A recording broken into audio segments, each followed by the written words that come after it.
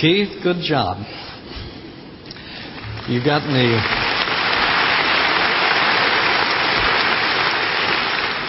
up here about 5 minutes early, but I'll think of something, and if I don't, then you can come and clog for 2 or 3 minutes, so that'll be all right. Well, for the past several weeks, we have been studying through 1 Peter, and today we have come to conclude that letter. Now, the letter was written by Simon Peter, an apostle of Jesus Christ. He was writing to Christians who were suffering because of their commitment to Christ. And the purpose of the letter was to encourage them to stand firm in the faith, even though they were suffering. So we are going to pick up where we left off last time, 1 Peter chapter 5, beginning in verse number 5, and concluding this book. You younger men likewise be subject to your elders, and all of you clothe yourselves with humility toward one another, for God is opposed to the proud, but gives grace to the humble. Humble yourselves, therefore, under the mighty hand of God, that He may exalt you at the proper time, casting all your anxiety upon Him, because He cares for you. Be of sober spirit, be on the alert. Your adversary, the devil, prowls about like a roaring lion, seeking someone to devour. But resist him firm in your faith, knowing that the same experiences of suffering are being accomplished by your brethren who are in the world. And after you've suffered for a little while, the God of all grace, who called you to His eternal glory in Christ, will Himself perfect, confirm, strengthen, and establish you. To Him be dominion forever and ever. Amen. Through Silvanus, our faithful brother, for so I regard him, I have written to you briefly, exhorting and testifying that this is the true grace of God. Stand firm in it. She who is in Babylon, chosen together with you, sends you greeting, and so does my son Mark. Greet one another with a kiss of love. Peace be to you, all who are in Christ. Now, as we come to conclude this letter, Peter begins by speaking about Christian adornment there in verse number 5.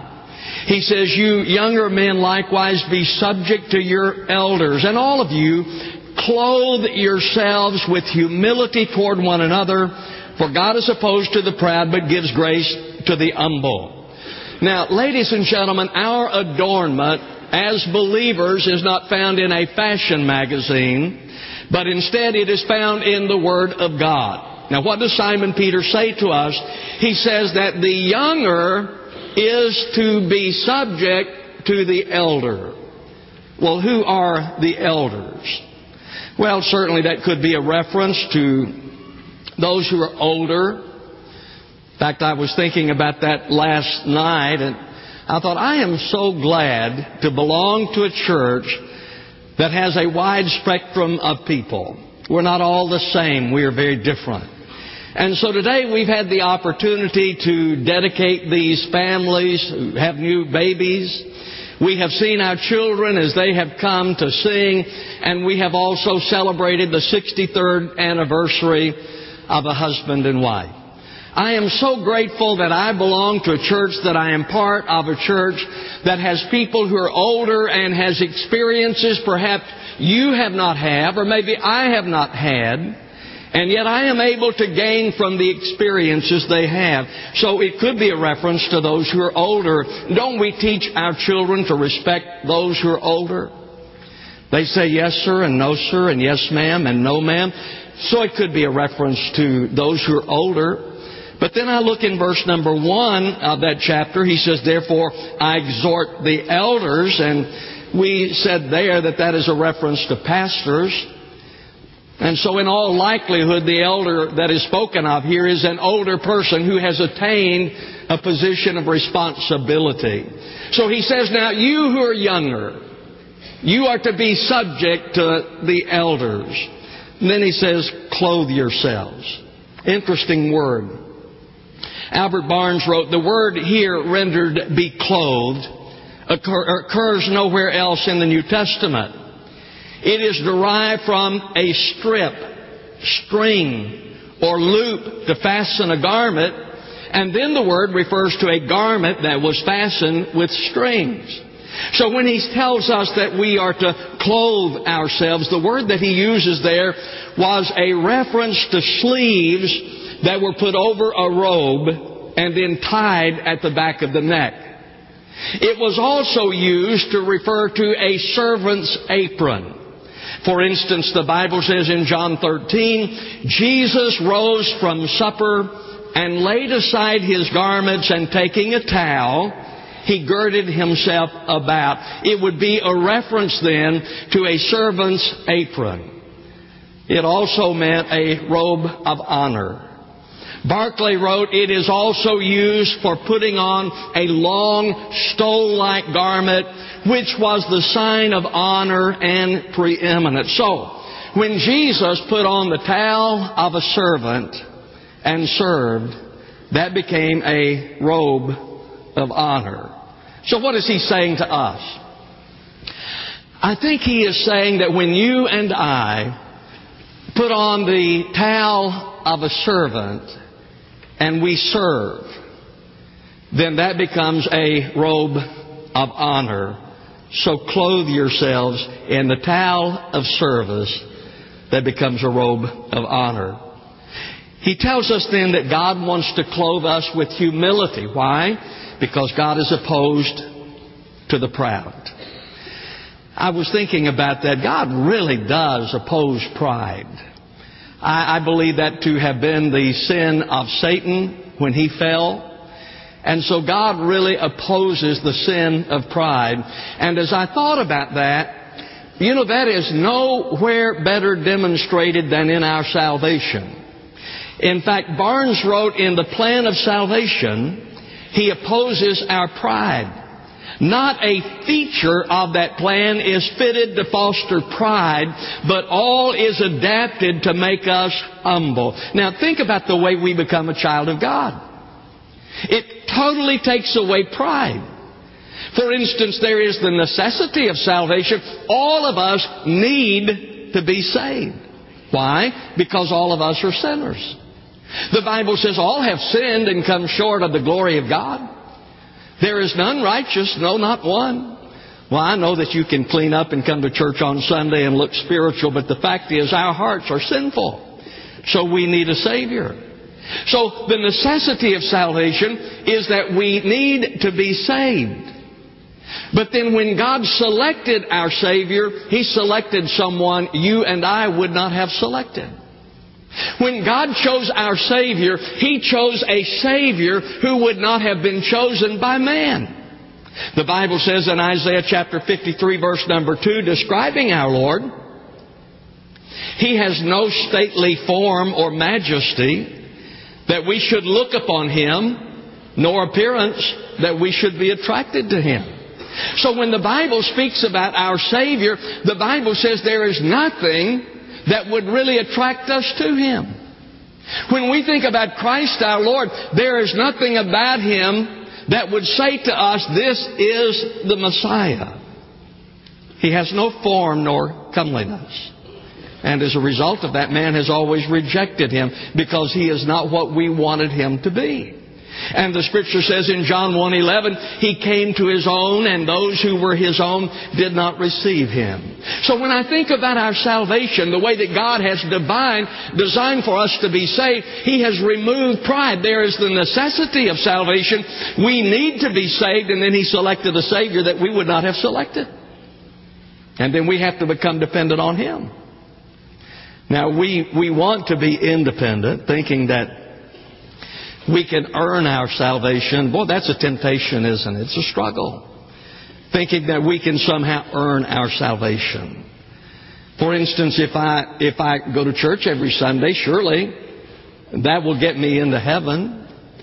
Or if I'm more good than I am bad, I'm sure that will get me into heaven. Or if I am baptized, well, then that's going to qualify me for heaven. But see, we have all of these ideas that if I do this or I don't do that, that makes me good enough. And yet the Bible says that it does not make us good enough, that we become dependent upon the Lord for salvation. And so the Scripture says in John chapter 14, verse number 6, Jesus said to him, I am the way and the truth and the life. No one comes to the Father but through me. There's only one way of salvation according to Scripture, and that is through the Lord Jesus Christ. Now, I know that that is not acceptable in our politically correct world today, and I hear more and more people, it seems, and oftentimes they are people of authority, and sometimes they are religious people, who tell us that all religions are equal, that they're all taking us to the same place and so forth. My friend, let me be very candid with you. According to Scripture, there is none other name given under heaven among men whereby we must be saved. It is only Jesus who died for us. It is only Jesus who provided salvation for us. He is the exclusive way of salvation. So when I think about our salvation and the way that God has put it together, the way that God has designed it, it removes our pride because there is the need of salvation. We need to be saved because we are sinners. God selected someone that we would not have selected. And the Bible says that when we put our faith in Him, we receive salvation. So God is opposed to the proud. He's opposed to my pride. He's opposed to your pride. And then it says, but He gives grace to the humble. You see, we need His grace, and He gives it to those, the Bible says, to those who humble themselves. Albert Barnes wrote, the arrangements of salvation are adapted only to an humble heart. So when I look at Christian adornment, as he speaks here, he says to us, first of all, that the younger are to submit to the elders, and it says that we receive the grace of God by which we are saved. Now, he goes on from there in our text and talks about Christian character. Let me ask you a question. When you think of a Christian, what do you think of that characterizes a Christian? Now, in my mind, I'm thinking of someone who is a Christian. What characterizes a Christian? Well, we may say, someone who is in church all the time, that's a Christian. Or someone who is comfortable with God talk. There are some people who they just talk godly. I know some people, and whenever you see them, how are you doing? Oh, I'm praising the Lord today. And that's wonderful. But we sometimes say, well, when I was growing up, what characterized a Christian? Was someone who didn't drink or dance. And I don't know what you Presbyterians did with that, or the Methodists. But, we have all of these things about this is what characterizes a Christian. If you do this or don't do that, then that makes you a Christian. Well, then I started looking at this passage of Scripture. What does Peter say that characterizes a Christian? He says a Christian is characterized by humility. Look at verse number 6. Humble yourselves, therefore, under the mighty hand of God, that He may exalt you at the proper time. Humble yourselves. Folks, listen. Humility is a decision, I believe. I believe you decide if you're going to be humble. Humble yourselves. It is a decision that you make. If you are humble, it is because you have decided to be humble. Harper's commentary said the true Christian attitude is not negative self-abandonment or resignation, but involves as the expression of oneself humbling, the positive and trusting of oneself and one's trouble to God. Now here's what he says, that as we humble ourselves to God, we can be assured that God will exalt us. If we humble ourselves, that's our responsibility. And the Bible says that if I humble myself, then it is God who exalts me. You remember the story in the New Testament about the publican and the Pharisee who went into the temple to pray? And the Pharisee, who was the religious person, he was praying and he says, God, I'm thankful that I'm a man who attends church every Sunday and I go to Sunday school and occasionally I sing in the choir and I'm just paraphrasing a little bit. He says, I tithe and I do all of these things. And then he looked over to the publican who was considered to be unworthy of salvation. He looked over and saw him and he says, and God, I'm so glad I'm not like that guy. And the Bible says the publican prayed, and he would not so much as lift his eyes to heaven, but smote his breast and said, God, be merciful to me, a sinner. You remember what Jesus said? that man went home justified. Not the Pharisee, not the religious person, but that man who humbled himself went home justified. Barnes wrote, he may well afford to be humble here, who is to be exalted to a throne in heaven.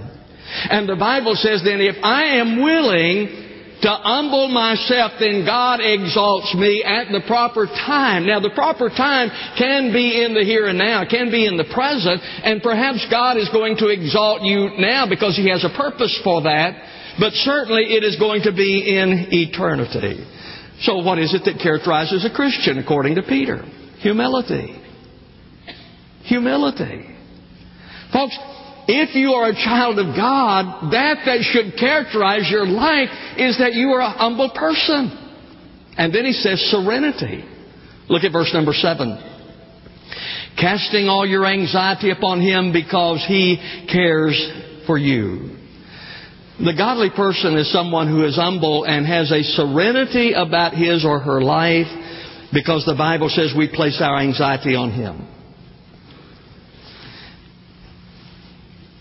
Well, now that's good preaching and good teaching. But I thought, my goodness, I know a lot of Christians today who are nervous wrecks. There's not much serenity. We're worried to death. But that's what Peter says. He says that we put our anxiety over on Him, and that gives us serenity. In fact, Jesus said in Matthew 6:28, and why are you anxious about clothing? Are you worried about clothing? He said, don't worry about that. We put that on Jesus. And then He says in verse 31, do not be anxious then, saying, what shall we eat or what shall we drink? Are you worried about if you're going to have enough food? Are you worried about those kinds of things? He said, don't worry about that. Trust the Lord with it. And then in verse 34, He says, therefore do not be anxious for tomorrow. Are you worried about tomorrow? Are you worried about Tuesday? You don't have to worry about that. The Bible says that we take our anxiety, those things we worry about, and we put them on Jesus, which gives us serenity. Now, why does it give us serenity? Because we understand He says that He cares for us. God cares for you. You know how much? Do you know how much God cares about you? Romans chapter 8 verse 32 says, He who did not spare His own Son, but delivered Him up for us all, how will He not also with Him freely give us all things? That's how much God cares for you. If He cares for you so much that He gave His only Son for your salvation, then can you not count on Him to meet the other needs of your life?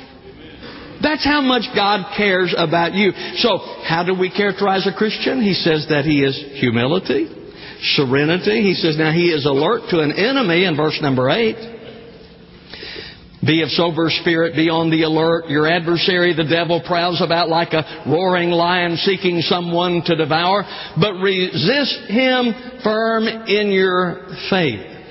Now, the believer is to be aware, to be alert that we do have an enemy. And I would say three things about that. First of all, you need to respect him as your enemy. I remember when I worked in television, there was an engineer that I worked with, and he said, you need to have respect for electricity because if you become careless around it, it becomes dangerous. Well, let me tell you something, ladies and gentlemen. If you become careless around Satan, it becomes dangerous. He is our enemy who wants to destroy us. And if we become careless concerning Satan, then he will destroy us. I can give you a couple of examples of that. One is Elijah. Elijah was upon Mount Carmel. He prayed. Tremendous display of the power of God. You know the story as to how the fire fell and consumed the sacrifice. But then Jezebel threatened his life. What did he do? He became careless. He began to focus on her rather than on God who had just demonstrated His power. So we next see Elijah under the juniper tree praying that he might die. Another example, David. David was on the rooftop when he looked down and saw Bathsheba At that time, he should have turned around and gone back into the palace, but he didn't. He stood out there and kept looking. Because he was careless, he fell into adultery. Respect him. We have an enemy who desires to destroy us, and then recognize him. I think sometimes that we make Satan a frivolous issue because we see Satan everywhere. I mean, if I have a flat tire, boy, the old devil's after me today. Or if you take a test and don't do so well on it, boy, the devil's been after me today. Or if you burn the biscuits because we've stayed too long in church, the devil's been attacking me. Well, that's not what you find in the Bible. I think sometimes that becomes a little frivolous. And so we lose the significance of Satan. The Bible says he's like a roaring lion. That he is stalking you. He is stalking his prey. We understand that Satan is stalking us. The Bible says that he is a deceiver. He deceived Eve. In 1 Timothy 2:14, the woman being quite deceived fell into transgression. Isn't it amazing that Adam and Eve were in a perfect environment? They had perfect communication with God. They had everything. And yet Satan was able to convince her that God was withholding something that was good. The Bible says that he deceived her. And the Scripture says that he deceives the entire world. Revelation chapter 12, verse number 9, and the great dragon was thrown down, the serpent of old, who is called the devil, and Satan, who deceives the whole world. Folks, the Bible says that Satan is a deceiver. Be careful what you believe. That's the reason it is so important that we measure what we believe by what the Word of God says, because he is a deceiver. And the Scripture says that he is an imitator. Paul wrote, for even Satan disguises himself as an angel of light. Satan has always wanted to be God. That was his rebellion. He wanted to exalt himself above the throne of the Most High. He's always wanted to be God. So he imitates God. And so the Scripture says then that we are to resist him. We respect him as our enemy. We recognize him that we might resist him in verse number 9. But resist him firm in your faith, knowing that the same experiences of suffering are being accomplished by your brethren who are in the world. The word resist means to stand firm against. To stand firm against. I'm fearful sometimes that we come to the edge of something and we turn around to Satan and say, go ahead and push me. That's not standing firm against. We are to stand firm against our enemy. And then he says that the Christian, as he goes on, is hopeful. Look at verse number 10. And after you've suffered for a little while, the God of all grace, who called you to his eternal glory in Christ, will himself perfect, confirm, strengthen, and establish you. Folks, let me tell you something. The Christian is hopeful, but be careful where you place your hope. Our hope is not in the government. And that we probably need to be reminded of that our hope is not in the government. Our hope is not in whoever is elected as our president or is not elected as our president. Our hope is not in the government as a believer. Our hope is not in education, because we can educate the mind and still have a sinful heart, an evil heart. So our hope is not in education. Our hope is not in religion. When Pope Pius V was dying, he said, when I was in low condition, I had some hope of salvation. When I was advanced to be a cardinal, I greatly doubted it. But since I came to the popedom, I have no hope at all. Folks, our hope is not in the government. It is not in education. It is not in religion. Our hope is in Jesus Christ. That's it. Our hope is in Christ. And then look at what he says in verse number 10 again. And after you've suffered for a little while, the God of all grace, who called you to his eternal glory in Christ, will himself, this is what he's going to do, perfect, confirm, strengthen, and establish you. The word perfect that is used there, and this is what God is going to do to you, is your hope in him. This is what God will do. The word perfect, Vine says, means to render fit, complete. It was a word that was used in reference to a net that had a hole in it that needed to be mended. And so the net now has a hole in it, and it's not fit for its task, and so it has to be mended. The Bible says in Mark 1:19, he saw James the son of Zebedee and John his brother, who was also in the boat mending the net. Now here's what he's saying. The word that he uses there refers to a net that has a hole in it, and it needs to be mended. He says that through suffering, God makes us fit.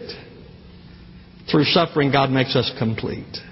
I don't like suffering, do you? But God uses it in our life to make us complete and fit for the task to which He called us.